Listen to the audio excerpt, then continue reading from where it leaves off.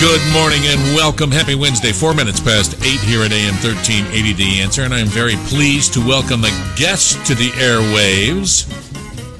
Many of you may not know the name Daniel Mercuri, but he is running for governor of the state of California. He'd previously run for Congress, and he joins us now. Daniel, it's a pleasure to have you. Thanks for taking the time. Thank you for having me. I really appreciate it. And I just want to double check. Can you guys hear me? You sound like $1 million. You sound great. And I'm glad you overlooked the fact that I invoked the name Rick of Citrus Heights and still agreed to come on the program. We'll forget that Rick recommended you. Not at all. No. In fact, Rick was the last caller before we got you on the air here at the end of the last hour. He's a great guy, and he was the one about a month ago said, "You got to talk to this guy," because I've been on your website, Daniel Mercuri, and each page that you go to it contains gems of, and we shouldn't even think of them as gems. They're common sense. Thank you. And you seem like a very common sense kind of guy and a candidate to me. Is that a fair way to assess you? I'd like to think so. I'd like to, think that when people do go and research the information that I provide, that, it shows and displays that I'm the kind of person that wants to be held accountable and somebody that doesn't want to hide anything, because technically that is what our representatives should be doing. They should be laying it all out there in full transparency, and that in and of itself is common sense. It's commonality. It's what we need. It's what we're missing, among many other things. Well, more and more at every level of government, and it's certainly true in California, and it's true at the federal level, we are being guided by elected officials, Daniel Mercuri, who don't seem to really care much what the electorate thinks of their policy positions. No, in fact, it's taken me a very long time to discover as to why is that? Why are our selected representatives, is what I like to say, why is it that they are getting away with everything? What am I missing? Why are the grievances falling on deaf ears? And you go to the Board of Supervisors, and, when I ran in the special election, that's all I was doing, was going up and down the state and just listening to parents, talk to the Board of Supervisors or screaming at their school boards. And yet somehow things were just being ignored. And I finally realized, I needed to dig a little bit deeper and really find out what's happening here. And it really kind of boiled down to one of my own personal experiences when I ran for Congress, when it came to the contracts. And what I realized was that a lot of times your newly representative that gets elected suddenly does a 180. Everybody sort of wonders what happened. This was such a wonderful person. They got into office. We thought that they were, backing the people, and now suddenly they did a 180. What did we miss? A lot of times super PACs and a lot of times, lobbyists, corporatists, they will reach out and blanket the landscape to anybody who's running for office. And they will present to them a contract through their campaigns per se, meaning that they'll donate to their campaign and they'll provide, funding and support. But a lot of times these contracts will stipulate inside that once they make the agreement that they have to take their money. And it's written in slightly different ways depending on the PAC that reaches out to you. It's within that clause, the contract law, that is the loophole that we fall in as people, as second-class citizens, because of the contract. When you look at Article 1, Section 10 of the United States Constitution, I'll paraphrase, it simply says that the states cannot come up with a law to prevent the fulfillment of a contract. And so that means that the right to a contract is not limited. So it's irrelevant if it's unconstitutional. And the judges will throw it out in the court of law. So when you go to your Board of Supervisors and you're screaming about integrity-driven elections, and we're trying to say, let's get rid of the Dominion software machines because, we can't audit them. Well, why is that? Well, it's because they're under contract. And so technically, they haven't done anything illegal, even though it's unconstitutional. And there lies the problem as to why everything falls on deaf ears. Yeah, I was unaware of this contract arrangement that apparently is quite common until recently, and that was my initial question, Daniel Mercuri, was how is this even legal to offer a campaign contribution for a commitment to vote a certain way or take a certain position I think is the very definition of bribery, is it not? It's absolutely, but that is what we call legal fraudulent concealment, meaning that within these contracts, there are certain things that can be hidden. They can be hidden outside of the public's eye. The right to a contract within what I just read to you about to the Constitution is the right to a contract is not limited. So that, again, is the loophole. That's why when we talk about bribery, we say, why is this even possible? It is because of that. It is because of we fall under business law, contract law. And the other reason why is because we're too busy screaming civil rights. I want my civil rights. But that's actually wrong. What we should be screaming is our God-given inalienable rights. So your inalienable rights are protected under the Constitution because they are of nature and they are natural and they are God-given. When you scream civil rights, you're talking about privileges and immunities that are provided by the government and by man, and those can be removed. And the Bar Association has agreed that people can waive their sovereignty, which is not true under common law, and that's really the law that we fall under, but we scream about civil law and civil rights. And so this is where bribery, or why people, these conglomerates and these lobbyists can come in and sort of buy up your representative unknowingly, because then your representative can be held in a court of law if they do or say anything that goes against whoever that company is or whoever that Fortune 500 company is. It's irrelevant of what is in the contract. They can conceal it. They don't have to show the people. And there can be a gag order put on your representative who suddenly does a 180 on you. So it is legal, and this is why they call it legal fraudulent concealment, because it's permitted under the Constitution. So if you do it quietly with a bag full of cash in a congressman's office, that's against the law. But if you do it in accordance with contract law, it's okay to bribe a legislator. Pretty much. Yeah. They also have what's called a revolving door, where you have a lot of maybe previous representatives who are no longer in office, but because they've been part of the program, they are the go-between. So the corporation in and of itself can't go directly to your representatives, but they can provide a go-between. Either the go-between can be a lobbyist, it can be just a simple lawyer, a representative. It doesn't matter, whoever is speaking on their behalf. As long as they do that and then they come with a contract, well, then it's legal and it's fair. And that's how it pretty much rolls. And so then that's where the numbers kind of go up and down. And then, of course, if you are somebody who's the incumbent and you raise, $50 million, let's just say, well, a lot of times that money is permitted to either be cycled into, say, a nonprofit organization, or it can go to the party. So then the party now has an additional $50 million that they do with whatever they want. They empower, or they corner any of your representatives by threat of not providing to their campaign. And so they tend to vote on bills that are completely unconstitutional. And if all laws do not harmonize, any legislation that is passed that doesn't harmonize with the supreme laws of the land, it's null and void. There's no getting around that. And that's never been contested. When you look at some of the old 1800 cases where it's Mayberry versus Madison. So a lot of times, this is sort of what's going on with a lot of the contracts and agreement when they buy out your representatives. It's all under contract, and then we get these grotesque bills that completely undermine the Constitution. And just because they operate under the color of law, they're not law.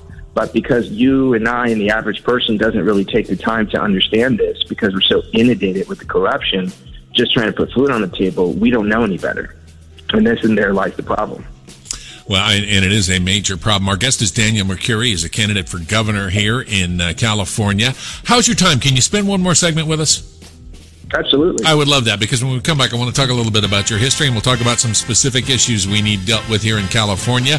We will have more with gubernatorial candidate Daniel Mercuri right after this on the Phil Cowan program. Right now, 42 at Cal Expo. Here's more of the Phil Cowan Show on AM 1380, The Answer. Thank you, Sean. 18 past 8 a.m., 1380, The Answer. We're back with our guest, the candidate for California Governor, Daniel Mercuri. And Daniel, when we talk about the many issues, and it's a very long list, that face the state of California, we talk frequently about, at least in conservative circles, a couple of the big issues are crime, which is spiking in California, homelessness, which is just still on the rampage, and the two issues are intertwined. But I don't hear anybody talking much about the water situation in California. Were you to be elected, if Daniel Mercuri takes over as governor next January, what can be done to secure more fresh water for the people of California? Well, I think one of the first easiest answers is to stop dumping it in the ocean. If you look at the Oroville Dam spill that happened, that unfortunately there's no actual oversight. And when you look at the details of what happened and what caused it, there is no actual seasonal sort of plan as to when we should release it out into the smaller pipelines that we have here in California. And so that a lot of our, say, rural areas that already have natural barriers and already have smaller pipelines that go to these natural resources and natural barriers to hold water, we're not actually releasing it out there. We're actually causing a water shortage, and it begs the question if this is purposeful. So some of the things that we can do is what we already have here in the state of California are general obligation bonds, which the state can call upon and utilize that money anywhere from $2 to $4 to $5 billion a year that we can utilize for small delta channels. Those delta channels, can be a lifesaver for the entire state in all areas, especially with our farmers that are constantly struggling for water. Water is constantly, they're raising the amount of money per district, per county, but the amount of money that we're having to, pay into isn't doing anything for the infrastructure, and it's definitely not producing more water. So I fail to see why paying more money into it is going to produce more water when they're not putting it towards any of the current infrastructure right now. So when we talk about new technologies that we have maybe potentially on the horizon, we still have a current infrastructure that's being utilized. So one of the best things that we can do is tap into the general obligation bonds and put that money towards smaller pipelines and stop exploring this sort of massive under-tunnel Delta water pipeline, this big one that they've been talking about for over 20 years, and it's that we're putting money into who and into what and where is it going when nothing is being built. So that's something that we can do right away, is utilize the obligation bonds and, of course, smaller recycling reservoirs. We can standardize our flow of the water per season, which we didn't do with the Oroville Dam spill. If you look at the report, you'll see that we're not actually maximizing how much water seasonally we're getting in the winter and how much we're losing in the summer, and so on and so forth. So these are simple things that we can do that's staring at us in our face. And one of the things that I'd like to tap into is, when we look at rainwater, when we look at harvesting rainwater, why aren't we doing this, as an incentive for everybody in the United States, or building new homes, or even, outfitting older homes that should be collecting water, say in the valley or in some of our desert areas? We should be allowing for an incentivized, program that helps these areas always constantly have water. Again, but this is something that when you have these representatives in office, they're signing these agreements and contracts that are allowing companies to buy up natural resources, which actually goes against the state constitution when you look at Article 10 and 10A. So there again, that's something that as a governor I can null and void. No company can come in and buy up natural resource lands and control that water, which is supposed to be used for the good of the state across the board. So these, again, we have very simple answers. We have easy solutions. They're staring us in our face.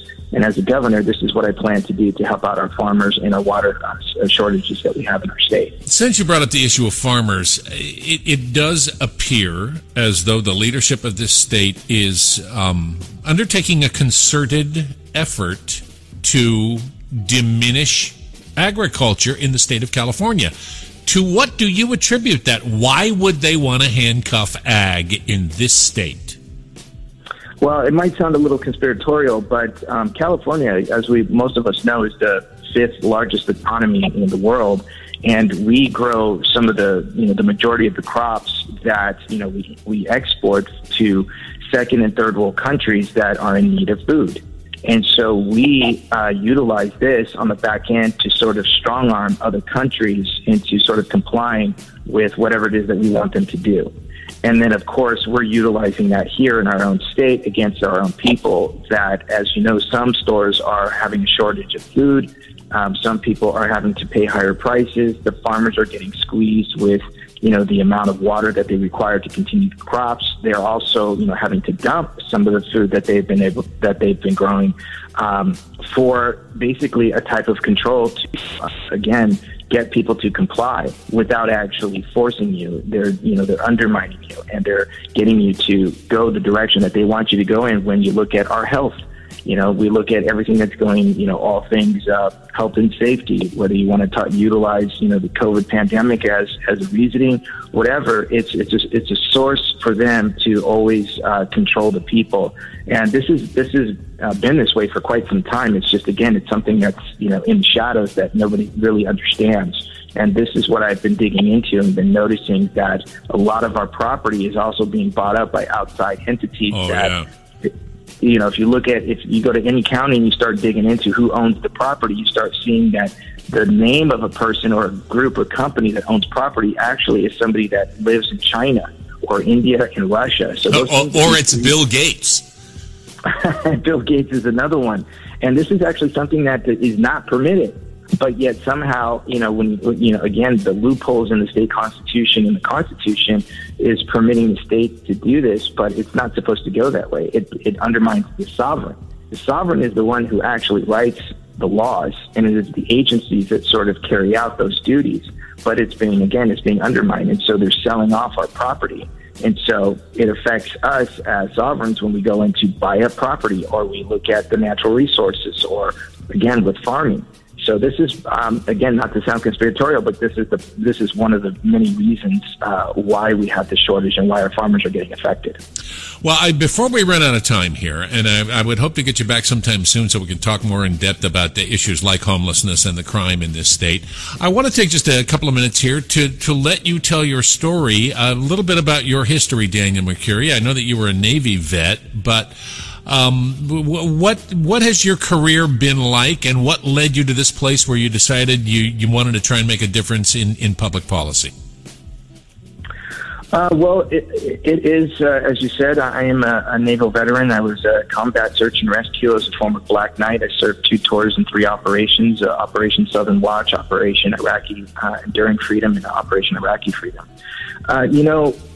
It really boiled down to the fact that I did not fight for what we are enduring now. And I am just a common man. I'm as common as they come. I'm rough around the edges. And to be honest, I'm quite all right with that. I'm the kind of man that just wants to be left alone and live his life. I'm not looking to, climb the highest mountain. I'm not looking to be the richest of people in the world. I'm just looking to live a nice, comfortable life with my family. And I was in pursuit and working in Hollywood as a producer, a writer. I own my own independent production company. I finally hit, the union status and SAC signatory so that I could get veterans off the street and, get them in working on projects and commercials, getting them a job. And things really started getting negatively affected. I also work in marketing, and I noticed there are tons and tons of rules and laws and red tape and regulations to even put an ad out now, even working with some of the biggest companies in California. And as a veteran, this really negatively affected me in the sense that I'm looking around and I'm seeing people struggling just to find work, struggling just to kind of keep up with their bills. People are having to work 2-3 jobs. Children are being negatively affected in our schools with what's going on. And I just looked around and I just said, this is not what I fought for. I did not fight for communism, Marxism, and socialism that has been, creeping its way in more so every single day than what it has been before. It's just now it's in the forefront, and really it sickens my stomach. I fought for freedom. I fought to maintain our sovereignty, and most importantly, the Constitution.